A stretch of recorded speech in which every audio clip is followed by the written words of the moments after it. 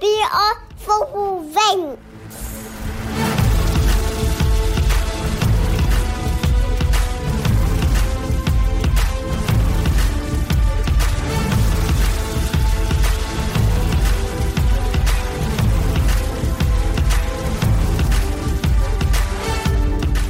Hello and welcome to BR Football Ranks, your favourite football podcast, live and direct from London in these troubled times. My name is Jack Collins and I will be your host today. And joining me as ever, the twin turbo engines of this podcast, two of the finest minds in football journalism. Firstly, Mr. Sam Ty. Hello, mate. How are you? Not too bad, mate. And yourself?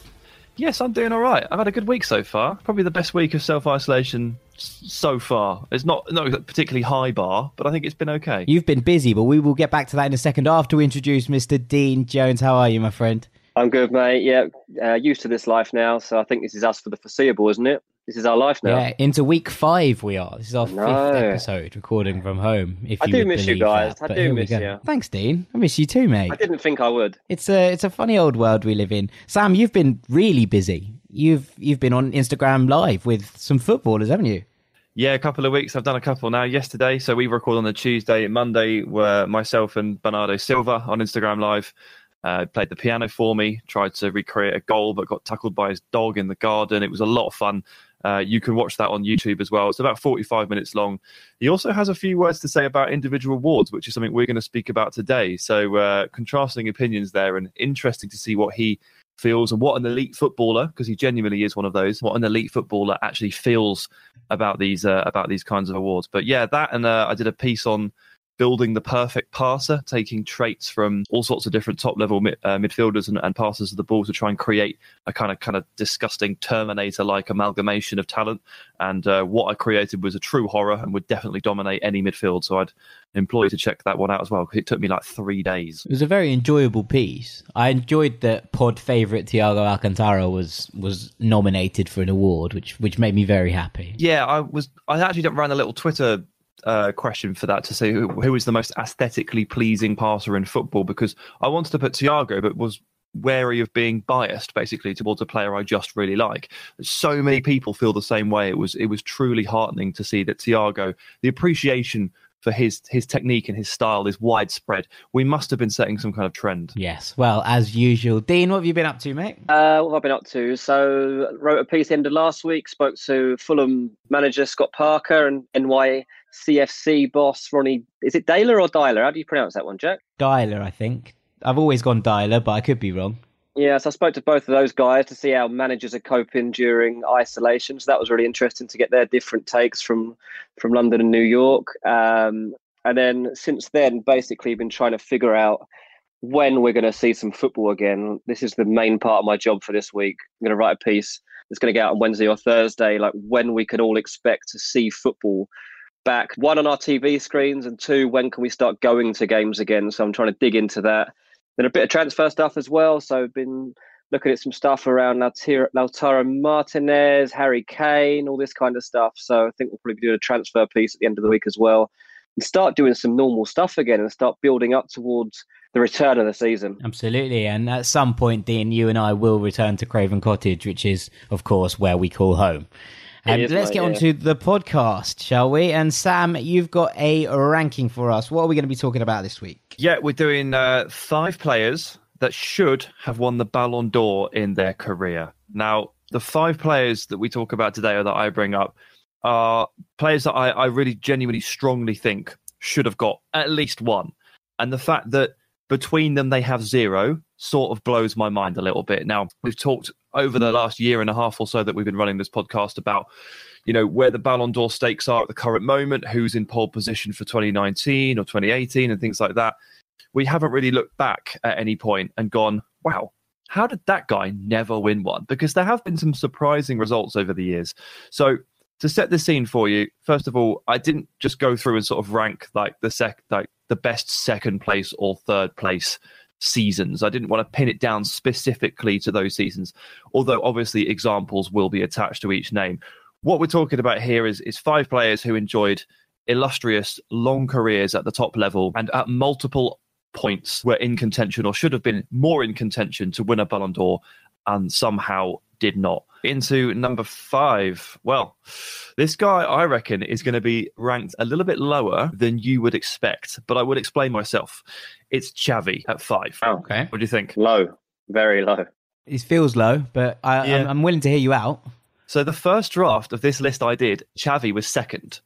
And when I look back over it, I dropped him to 5th. So we'll just start with Xavi as a player. I mean, as we've basically advised in our first quarantine episode, this is an opportunity to go and take a look at old games and go and watch old football matches and remind yourself of some of the older players. And Xavi is one of those players. Like, he hasn't played top level football. Well, he's retired now, but it's been 6 or 7 years since he was at his absolute peak. That is a long time.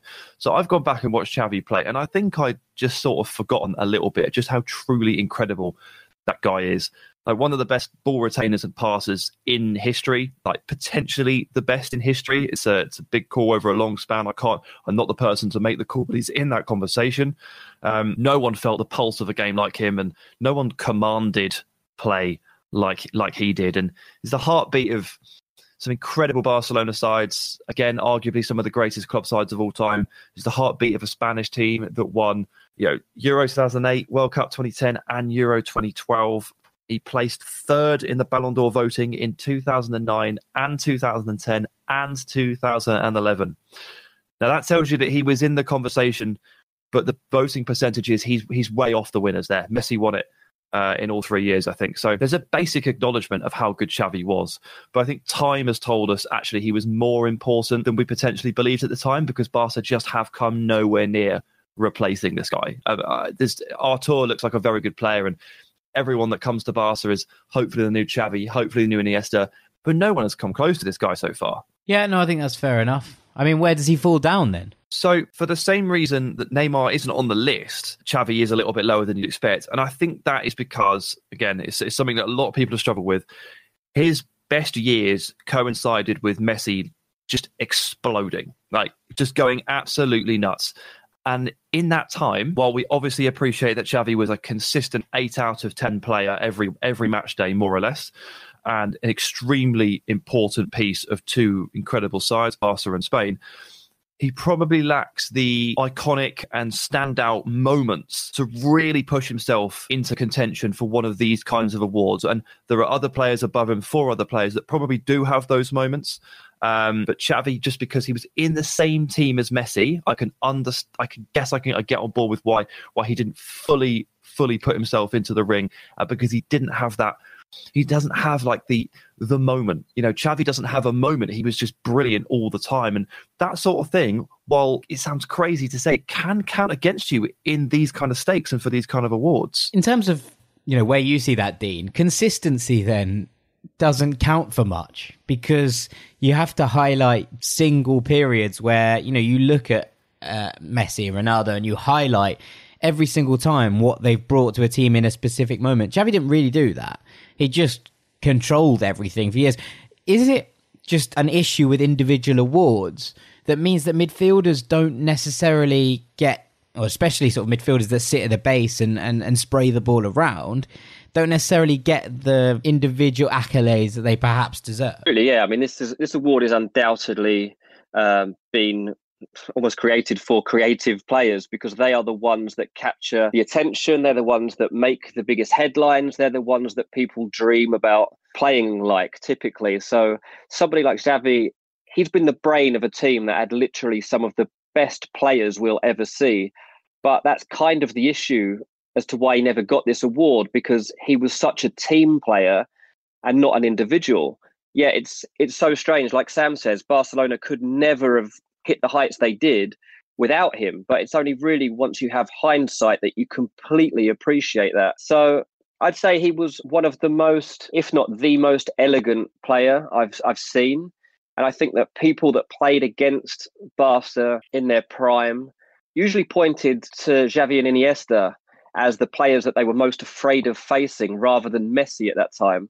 Now, that sounds strange because Messi's obviously a magician and could make them look really stupid, but it was more the case that those two and the understanding that they had and the way they kept a ball was just harrowing, basically, to face, because to be such a good football team and come up against that Barcelona team, to have got yourself to such a level that you thought you could compete against these teams and these players, and then realise actually you were not even on their wavelength, was just devastating for so many players, and they would literally pull teams apart with a way of thinking and a way of passing that was just a different level. So I do understand why Sam's put him in 5. It is strange because he is one of the best footballers any of us will ever see.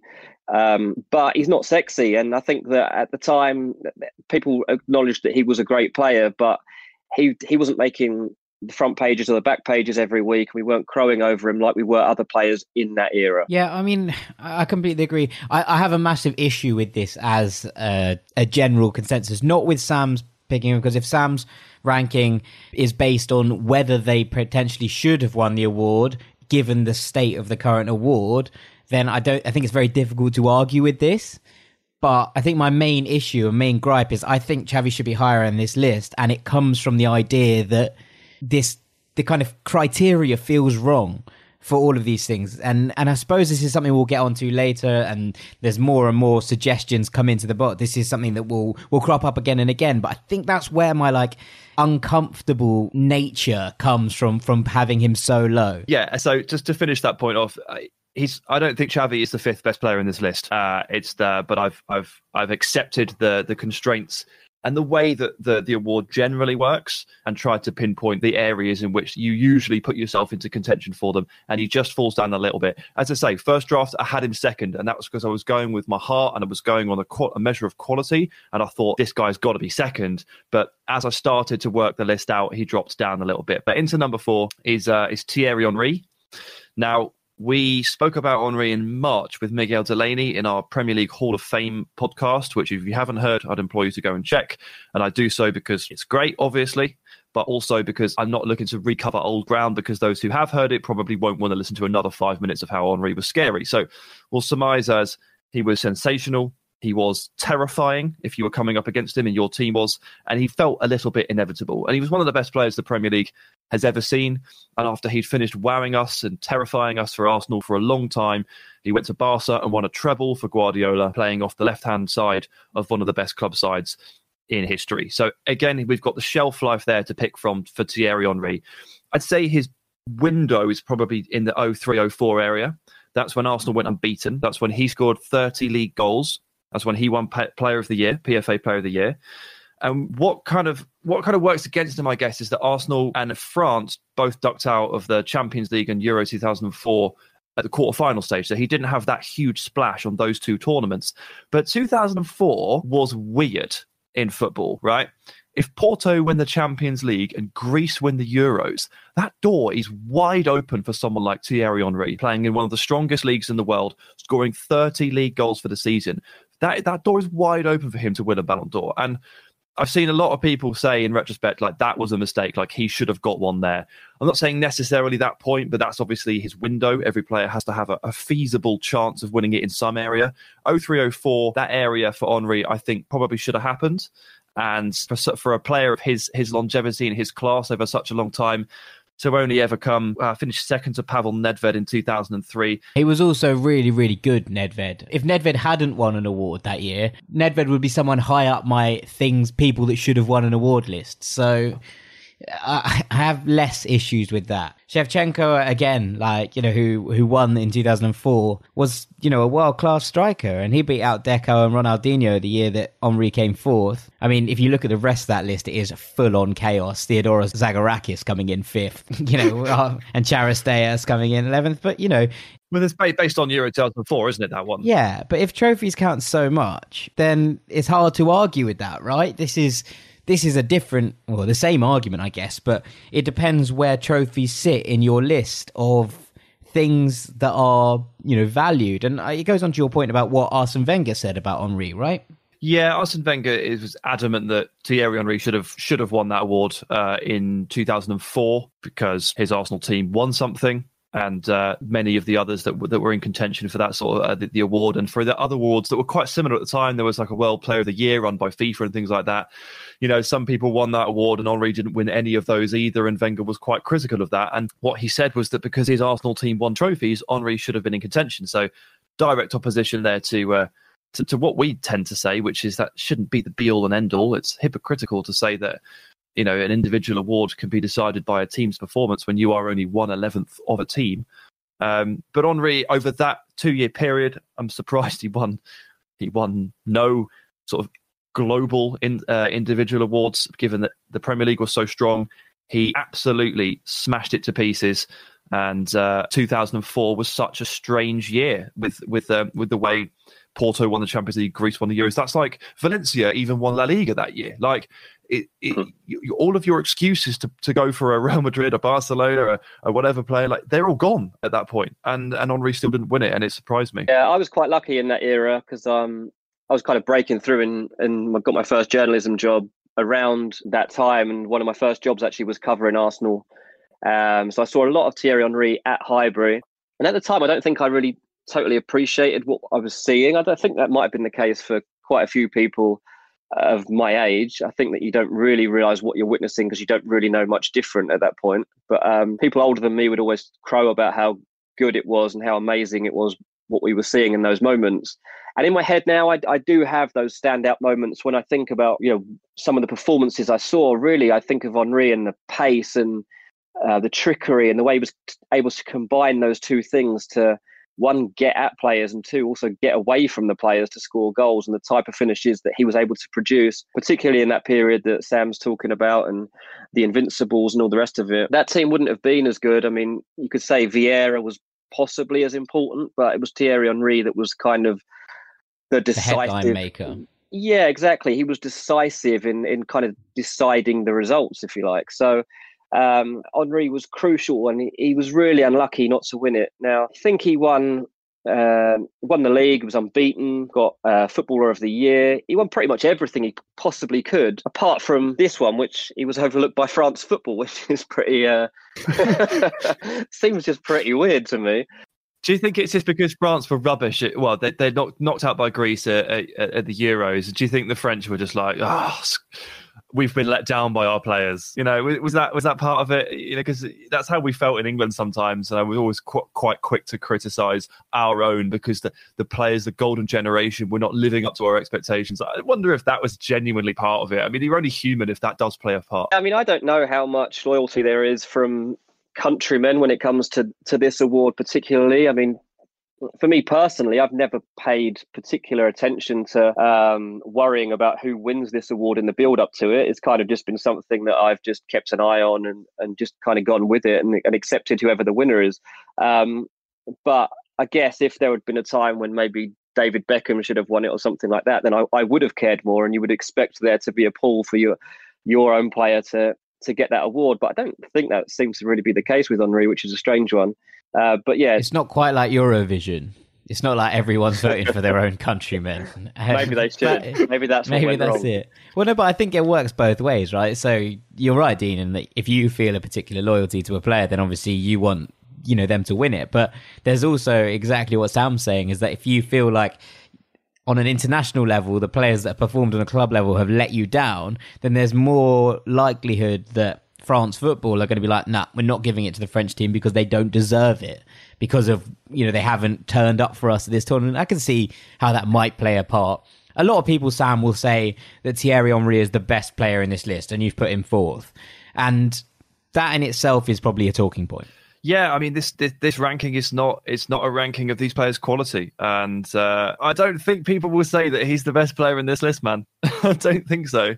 I think there will be people that do. I'm not suggesting, you know, for 1 minute that there will be no debate around who you've put into what positions. This is what the rank squad live for. But I'm interested now because you've obviously put two unbelievably talented footballers at 4 and 5. You'd expect that everyone on this list is going to be exceptionally talented to some point. So I guess the natural move is to move on to number 3. I mean, they're all brilliant, mate. They're all brilliant. We're talking about players that should have won a Ballon d'Or, which is the best player in the world. So they're all brilliant. Number 3 is Frank Ribery. Frank Ribery had again, a little spell, a 3-year spell where he was just irrepressible. And we're talking from about 2011 to 2014 is his window. Obviously, long career at the top level anyway. Excellent for Bayern Munich over a long, long spell. There's often you see that weird picture of him in the Turkish Super League, played for Galatasaray randomly. Yeah, played for Galatasaray. It's one of those things that people don't realise. Frank Ribery once played for Galatasaray. Super weird, super old photo, always rocks your brain. But anyway, he's at Fiorentina now, and he's the only player in this list. Let me just double, triple, 100% check. Yeah, they're both. So he's the only player that you could possibly consider to be still even remotely close to their prime, because injuries aside, like, he's been pretty good for Fiorentina this season. He and Chiesa as a partnership. Jack hasn't shut up about it, to be honest with you. So he's been pretty good. But in 2011 to 14 was his that was his jam. And people have a big issue with Ribery not winning the Ballon d'Or in 2013 because he had a ridiculous Uber 2013. Won the Bundesliga, the German Cup, the Champions League, the UEFA Super Cup, and the Club World Cup. So he got 5 trophies. And he said, I won everything with the team and individually. Ronaldo won nothing. And he says that I feel I had earned this award. It is all politics. And the reason he has said this, for those that don't know, is because in 2013, there was a slightly fishy, quite strange voting extension granted to the Ballon d'Or at the end of the year, which allowed people to take into account Cristiano Ronaldo's hat-trick against Sweden, which got Portugal to the World Cup 2014 via a playoff. Now, that extent was quite a good hat trick. It was unbelievable. Like, it was a sensational performance. It really was. And we talked about it in our Ronaldo Messi episode. I'm not doubting that for one second. But Ribery was probably rightly quite annoyed about that. And that's why people look at this and with retrospect and go, oh, I mean, that is a little bit strange and very tough on Ribery. Just calculating his goals and assists for those 3 seasons that I've mentioned, 11, 12, 17 goals, 27 assists, 12, 13, 11 and 23, and then 13, 14, 16 and 15. Now, he had some injury problems before and after that period, but that was when he was fit. And he was a monster. Like, he was an absolute monster, a wing wizard. And so good, so difficult to handle, so quick, so agile, so dangerous in the box, and so potent as well. And when you put together a 5-trophy season, and it was that year that he basically put together 40 combined goals and assists, I have to say it's a bit tough on him. Yeah, no, I think that's perfectly reasonable. That year gets brought up a lot. There's always 2 years that people bring up when they're talking about stolen Ballon d'Ors. One of them is Ribery's season that year, and the other one is Wesley Sneijder's. And people always talk about these 2 things, and there's a reason for that. You know, whether they're rightly or wrongly taken away from them, the fact that conversation even takes place shows you that there was something in the fact that perhaps Ribery should have won. What I would raise you, Sam, is that Ribery is often talked about in the same breath as his Bayern Munich partner, Arjen Robben, who hasn't featured in this list, who arguably had as successful, as long a career, you know, at bigger clubs, you'd argue, perhaps, and scored goals, performed for all of them, did it in the Premier League, did it in La Liga, did it in the Bundesliga. You know, there's maybe an argument that if you're going to include Ribery, maybe you should include Robben as well. Yeah, so when I was drafting the list, I had Robben in the sort of, kind of honourable mention 6 to 7 area, and I tossed his name around a bit in my head, and I couldn't quite bring myself to truly argue the case. Well, one thing I really wanted to do was present 5 strong cases that I really believe in and can argue. Otherwise, the list kind of feels a little bit weaker around the edges, and we waste our time. And Robben scored a hell of a lot of goals and put together a decade of serious success at Bayern, and was, of course, part of the same team. Of course, won those same trophies as Ribery. But what I found myself thinking with Robben was the injuries were arguably even worse for him, or at least Chelsea and Real Madrid. He didn't really ever show his best form consistently because of the injuries, and it was only at Bayern, and even then he had his problems. I know Ribery did too, but Robben's felt a bit worse. And if I couldn't feel comfortable with the idea that Robben should have won the 2013 Ballon d'Or when that was his clear window, because I think Ribery should have won it instead, I found the case for Robben weakening. So it was almost a case of one or the other. And I believe Ribery was better, so I put him in and I left Robben out. It was criminal, really, that Ribery didn't get this award, wasn't it? I mean, when you think about it and what he did achieve in 2013, particularly, It's just crazy. And there was actually an interview with Ribéry a couple of years back, and it was very similar to what we were just talking about with Thierry Henry, actually. He said he felt like the people in his own country weren't rooting for him to win it, and he couldn't understand it. He couldn't understand how you could prefer Messi or Ronaldo to win that award and be French. Like, it's very similar to what we were just talking about. And if you did watch, Ribéry has a very complicated relationship with the French national team as well, doesn't it? So absolutely. I don't know how much of an impact that makes on this sort of thing. Yeah, but it's interesting that he's raised that himself, and it's something that clearly irks him all this time on. I'm not sure he's ever going to get over it by the sound of it. I'm watching him from 2013. He's kind of the player that Eden Hazard should become right now. He's the way he weaves between players, the way he uses his body, the strength he has on the ball, the trickery, his change of direction, even the kind of balance shifts that he has. They're insane. And, Hazard's obviously like very, very top tier player, but I still feel that like there's always been similarities for me between these two. And I'm sure Hazard himself has recognised that there are qualities in Ribéry that he has. And I don't think he's fully brought them out yet, particularly in consistent end product. And I think that 2013 season was when we really saw the very best of Ribéry. Probably didn't have the same output as Ronaldo and Messi. That's probably fair to say. But I would argue that on the flip side of that, his goals and assists always seemed to really matter. And that's probably what should have swayed the decision making a bit more than just how many he'd managed to get in terms of assists and goals.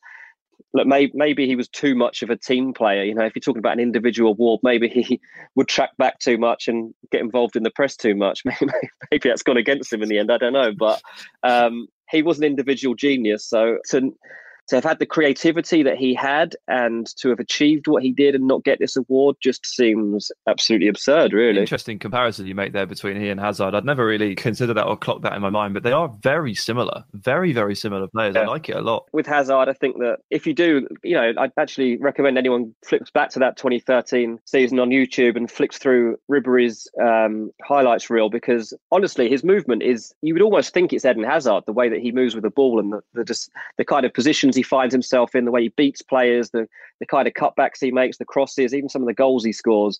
There are so many comparisons, and I think that I really hope that actually Hazard can replicate that kind of form in a couple of next seasons. Even if you don't just look at Ribéry, go back to that 2013 title-winning side for Bayern. When at the end of the 2019 treble-winning side, give them the credit they deserve. Yeah, I mean treble-winning side. Yeah, they at the end of last year, I did a top 10 teams of the decade for BR, and I put the Bayern side of 2013, led by Jupp Heynckes, is the second best side of the decade. They were about almost as tactically perfect as you could possibly be. They were so disciplined, so dominant, so aggressive, so well drilled. All of these players like Robben and Ribéry and Müller, they were all in their prime. Schweinsteiger, Javi Martinez, it's the best we've seen. That entire team was unbelievable. And to be honest with you, it, as I've said with Robben, he was definitely a factor in this kind of award. Although Robben actually has taken the opposite. He's taken the opposite tactic in the media. He's very often ruled himself out of the Ballon d'Or stakes at the earliest opportunity. Rather than Ribéry's like, well, why didn't you vote for me? Robben's like, no, you should vote for Ronaldo. He's definitely better than me. Like, I don't really understand the tactic there, because it doesn't work, Robben. Yeah, I think that this one, I think maybe would be highest for me. Not necessarily in terms of best players. I don't think Franck Ribéry is the best player on this list, but I think this is number one in that I genuinely believe he should have won it this year. I think what irks me about the Ballon d'Or is that sometimes when Luka Modric won it, it was all about trophies and it was all about what they'd won in a trophy hall to make that valuable. But the year after, when Raphael Varane won the World Cup and the Champions League, it was no longer about trophies. It was about individual accolades. And the problem is that the parameters seem to shift every year. It's, some years it's like, well, they won all these trophies, so therefore they must win the Ballon d'Or. And another year it's, oh, well, it's individual moments that matter most. And, Ribéry had an unbelievable couple of years, like you say, that culminated in the treble. And I just can't look past the fact that he deserved the Ballon d'Or this year. And, a lot of people will talk about other players and, they mentioned, like you say, Xavi, Thierry Henry, those players who I thought might be higher up this list. But once you get to Ribery and you really think about how good he was in those years and what he won, then it becomes very difficult to look past him for me. Yeah, I think if we were ranking the biggest Ballon d'Or robberies, then Ribery, geez, that's a mouthful, is top. But as we intro at the top, this is not specifically about this one season. Obviously, I've pinpointed areas because you have to be in contention to be on this list. But single season wise, robbery wise, then Ribery is right there. But as a more general theme, I've slotted him into third, and I'll go into second, and I'll sort of hammer that point home because its second is Paolo Maldini, and now Maldini is a touch before my time to a point, although I've caught up on him since, and my dad talked about him constantly, so I couldn't really get away from it. And I spent Saturday watching Maldini. It was a good Saturday, I must say. As self-isolation Saturdays go, just watching Maldini is pretty good. Some of you know and some of you won't, but he was obviously an incredible defender, probably held up as one of the best ever, maybe the best defender in history, and I think it's probably about fair. One of the cleanest tacklers you'll see, and at the time, just kind of looked like he was playing on fast forward compared to everybody else. He had this incredible, loping long stride as he galloped past players. He used to knock the ball around people and just run 20 yards, and he was pretty tall but really fast. Played in tight areas, left back, centre back, no problem. He and Paul McGrath were the two defenders my dad tried to get me to emulate as a kid. And the reason Maldini ranks so highly in this list is, well, first of all, he was incredible. If you're being held up as one of the greatest defenders ever, potentially the greatest, and you didn't win a Ballon d'Or, there may be a slight issue there. But other than that, Maldini's peak was 20 years. He played 2 decades, more or less, at the very top level. To contextualise that, he played in a Milan defence in 1988 that won the title and conceded 14 goals that year. 14 in 1988. And then in 2007, he lifted the Champions League trophy as captain of Milan, aged 38. I mean, God, that is absolutely insane. Now, throughout that period, he didn't peak at 18 and peak again at 38. He was consistently excellent. There may have been a dip of a couple of years in there as Milan went through a few changes. But in 1994, he won the Champions League and he was brilliant at the World Cup. Now, Baggio and Stoichkov finished ahead of him that year. And 1994 is outside of our turn of the century specification, so we'll leave that one aside. But 2003, third in the voting behind Henry and Nedved. Captained Milan to the Champions League final that year, clean sheet, got man of the match. This is a guy who played 2 decades at the top level, was recognised as the best, changed the game a little bit in terms of how people view defenders, and the window for him to win this award was huge. And I might genuinely count him as the most unlucky not to win one. Yeah, I think it's fair enough. That stat you brought up about them conceding 14 goals always reminds me of my favourite ever football fact, which is that I think it was 96, Milan won the trophy having scored 36 goals, whilst Atalanta and Bologna both got relegated having scored 35. Defense wins championships, baby. Defense wins championships. I just think is the most incredible statistic that's maybe ever happened. Yeah, absolutely ridiculous. I mean, look, Maldini shared the defensive line with some other incredible names, Costa Curta, Nesta, and Baresi in different time periods, because this guy spanned so long. He was able to count so many as partners. So it's not like he was a one-man defensive wall, although maybe there were some games when it did genuinely feel like that. But maybe we're tipping ourselves into the defenders don't get the respect they deserve. Obviously, Cannavaro won it in 2006 after Italy won the World Cup. But, success stories for defenders have been few and far between. Virgil van Dijk came very, very close last year, within about 20 votes of Messi, I think it was. So it was really, really close. But maybe Maldini, maybe we're waking up to that defensive element, and Maldini kind of suffered because you would say, he wasn't involved in that 2006 World Cup win, so he didn't have that under his belt. That probably counts against him a little bit. Maybe he was just a little bit unfortunate with the timing. We weren't ready in 2003 to acknowledge that a defender might be the best, but in 2006 we were. So I do feel for him a little bit, and it does surprise me looking back at such a glittering and illustrious and long career the kind of career that people would kill for right now, that he didn't win it. Dean, you probably watch more Maldini of any of us. Yeah. Well, there was a joke actually among football reporters in Italy that when they used to go and do their player ratings at games, they'd kind of type out the names of the starting 11 and just put an 8 next to Maldini straight away, because he was never going to play any worse than that. Like, unless he was injured or ill, he was getting an 8 out of 10 at least.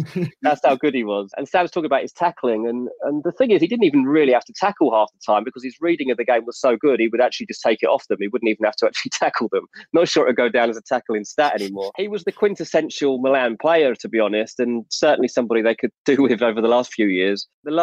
I do remember seeing him play. I went to the semi-final of the Champions League in 2007. Man United played AC Milan. I think he actually got injured in that game, if I remember rightly. I think in the Old Trafford game, Maldini came off injured. He was playing centre-back by then, because he transferred from being a fullback, probably the best fullback in history, to playing as one of the best centre-backs in history.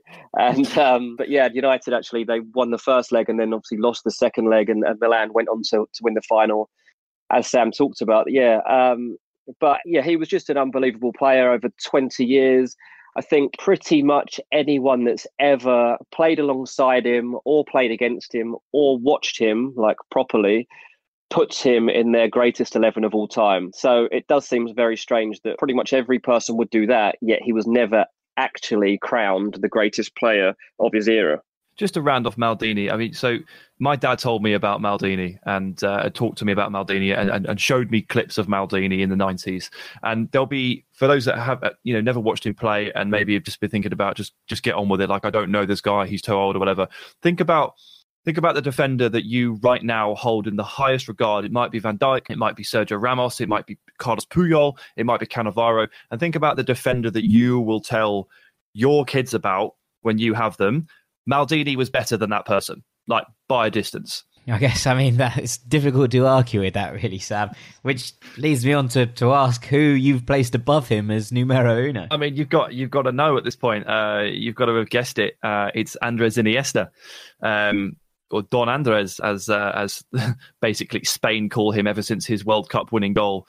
And the man who just received the most incredible amount of, rounds standing ovations from opposing fans just because of the moment that he delivered, which was the World Cup winning goal, the first in Spain's history in 2010.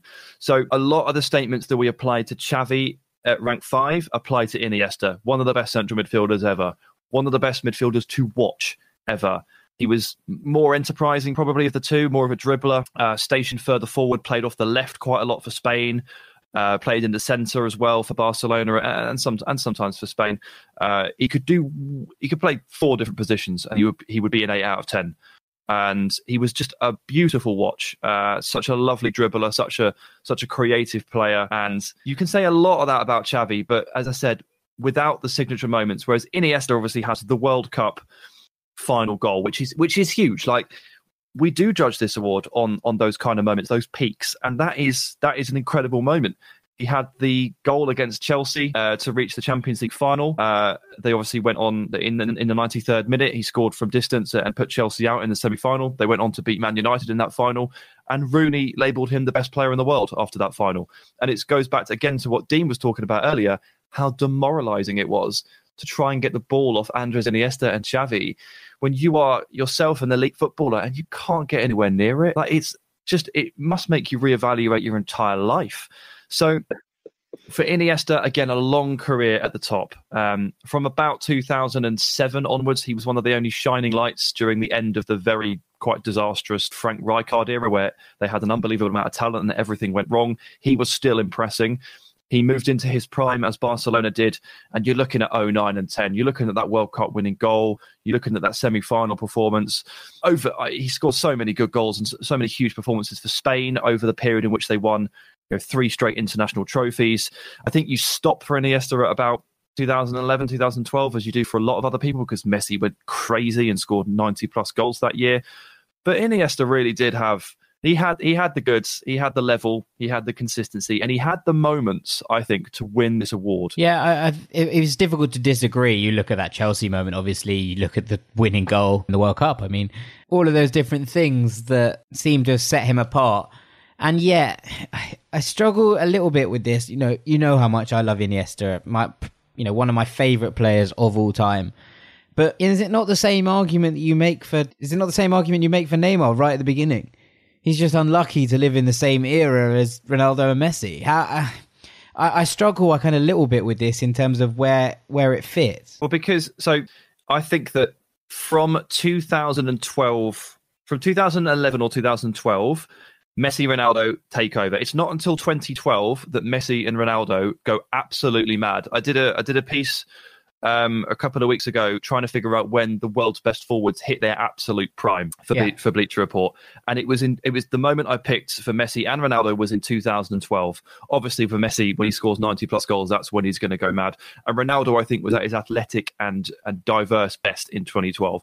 Up until that point, they're obviously very good. They've won the last 4 Ballon d'Ors up to 2008. But I don't think it's quite as clear cut as it became from 2012 onwards, which is, kind of why Iniesta ends up above Ribery here, because Ribery falls into that 2012 onwards bracket, whereas Iniesta had a claim to be the best player in the world in 2009, 2010. Rooney even said it. And he had that defining moment in the 2010 World Cup final that would generally qualify a player for that. So it's a weird way of looking at almost like the calendar or the decade, but because his best moments fall before Messi truly became a monster and Ronaldo hit his absolute peak. I think there's a fair argument for it, whereas the others, they do suffer because they're post 2012. Fair play. That's a very, very good response. I do think, though, he is an example of how playing for the team deprives you of the greatest individual accolades, even though he has had a moment which should mean he stood out. I totally agree with Sam on that.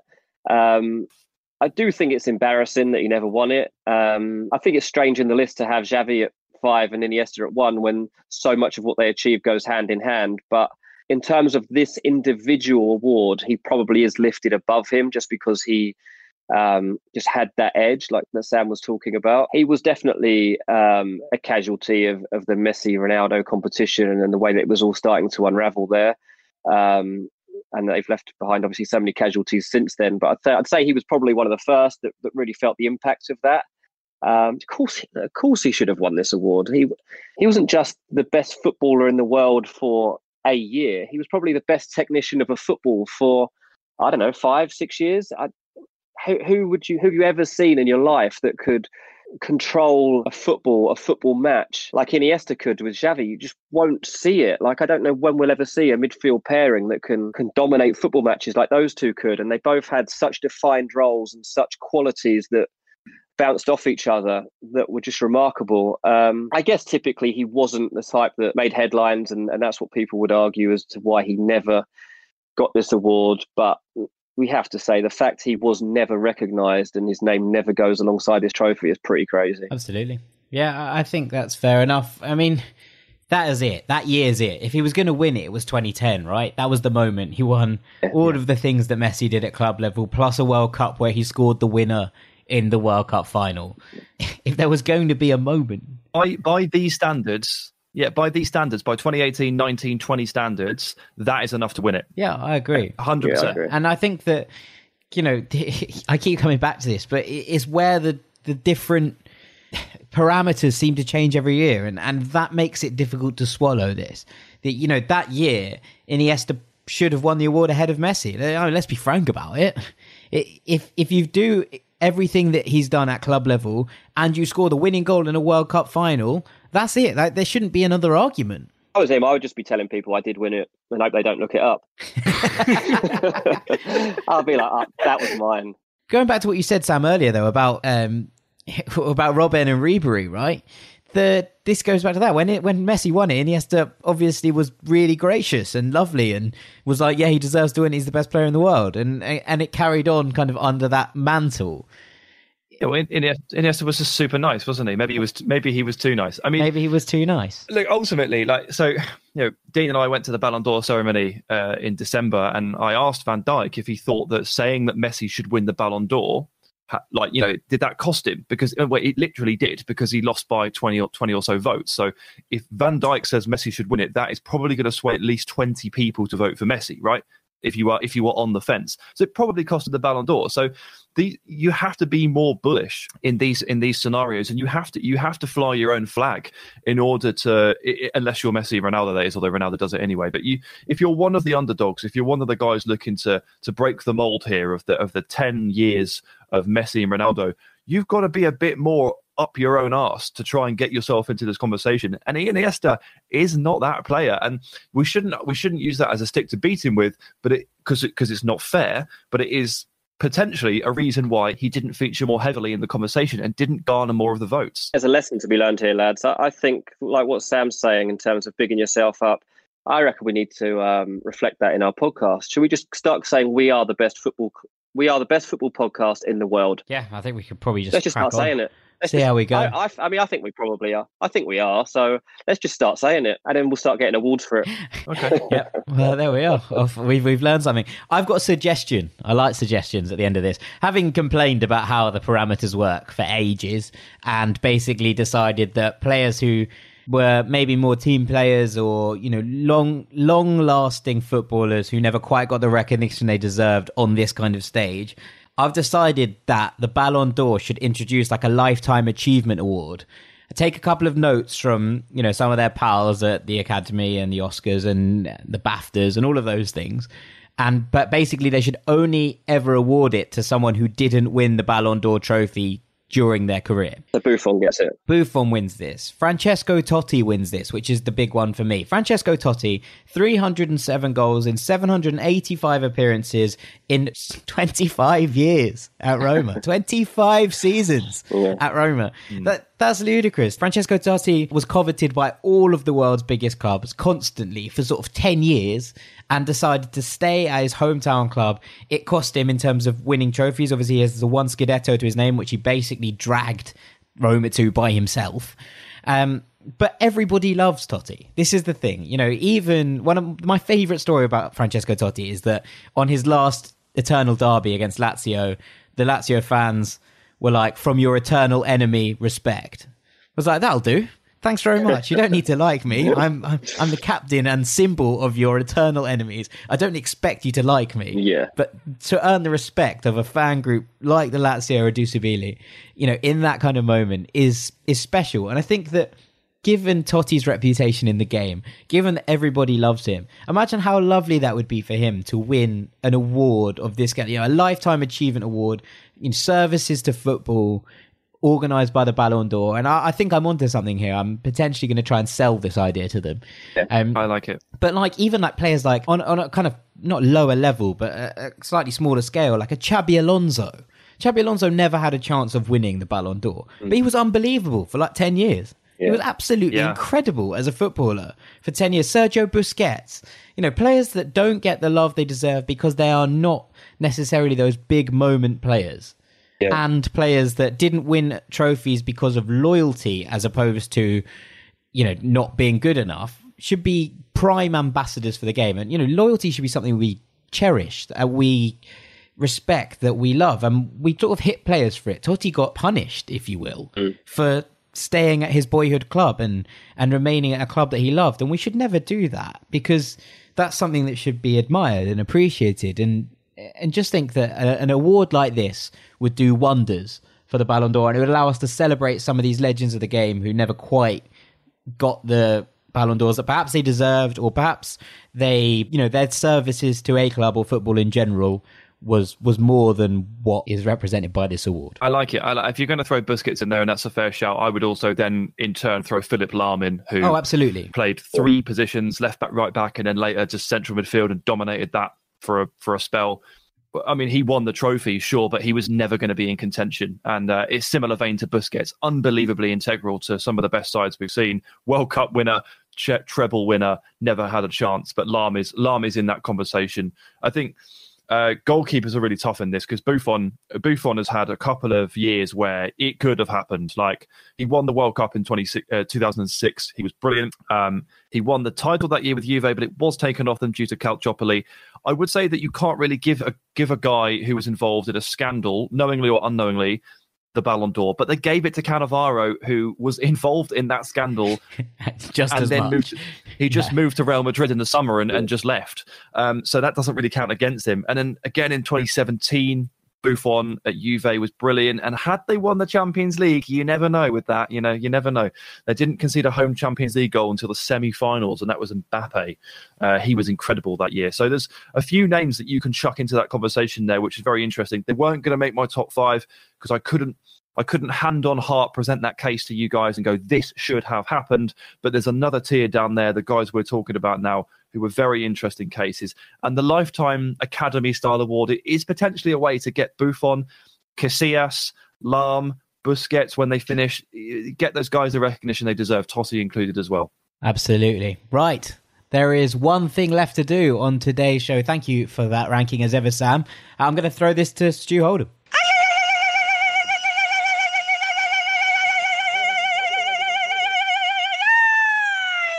Thank you, Stu. That does mean, Sam, that it's time for the nonsense rankings. What have you got for us? Yeah, first nonsense for a while. We just felt that, the serious nature of some of the rankings and topics we've covered over the last 3 weeks, it wouldn't feel right to go from ranking Messi and Ronaldo in every category to, hey, guess what's getting me through quarantine? By Sam Tighe. But we're going to do that this week because we've got the time. So these are the 3 things that so far have got me through the self-isolation and quarantine regime that we are currently in. The 3 reasons that I am surviving.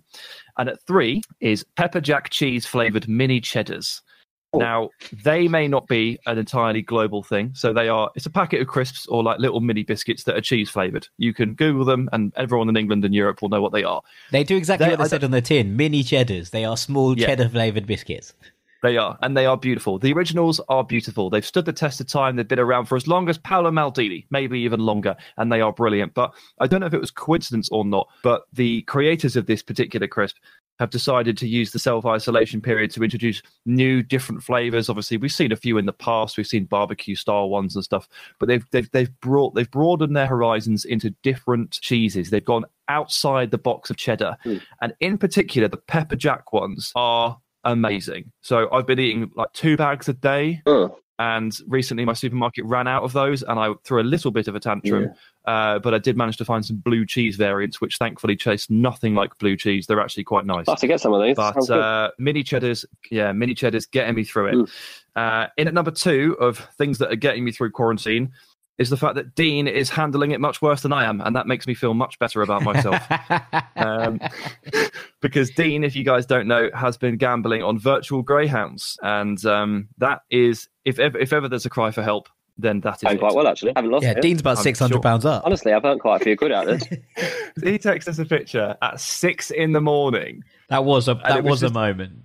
It was a picture of the virtual greyhound race, and the text that he'd included was just, come on, number 3. Listen, when you've got a 2-year-old who wants to watch Peppa Pig at 6 a.m. and you're sat there on the sofa with nothing else to do, and suddenly you realise you can bet on virtual greyhounds, you'll realise how luring that is and how enticing it can be.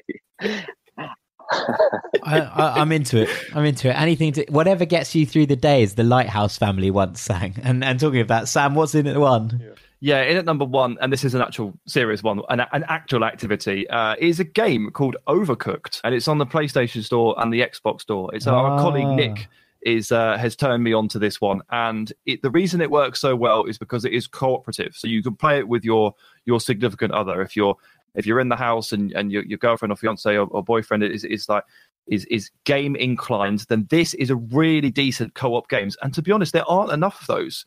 Grand scheme, so many games nowadays are geared towards like a really good single player campaign, and then obviously you can go online and play multiplayer, but that's online 1v1, or they add downloadable content to it. There aren't that many games that have just been designed like they were in the 90s and the early 2000s, where 2 friends can sit alongside each other and genuinely cooperate.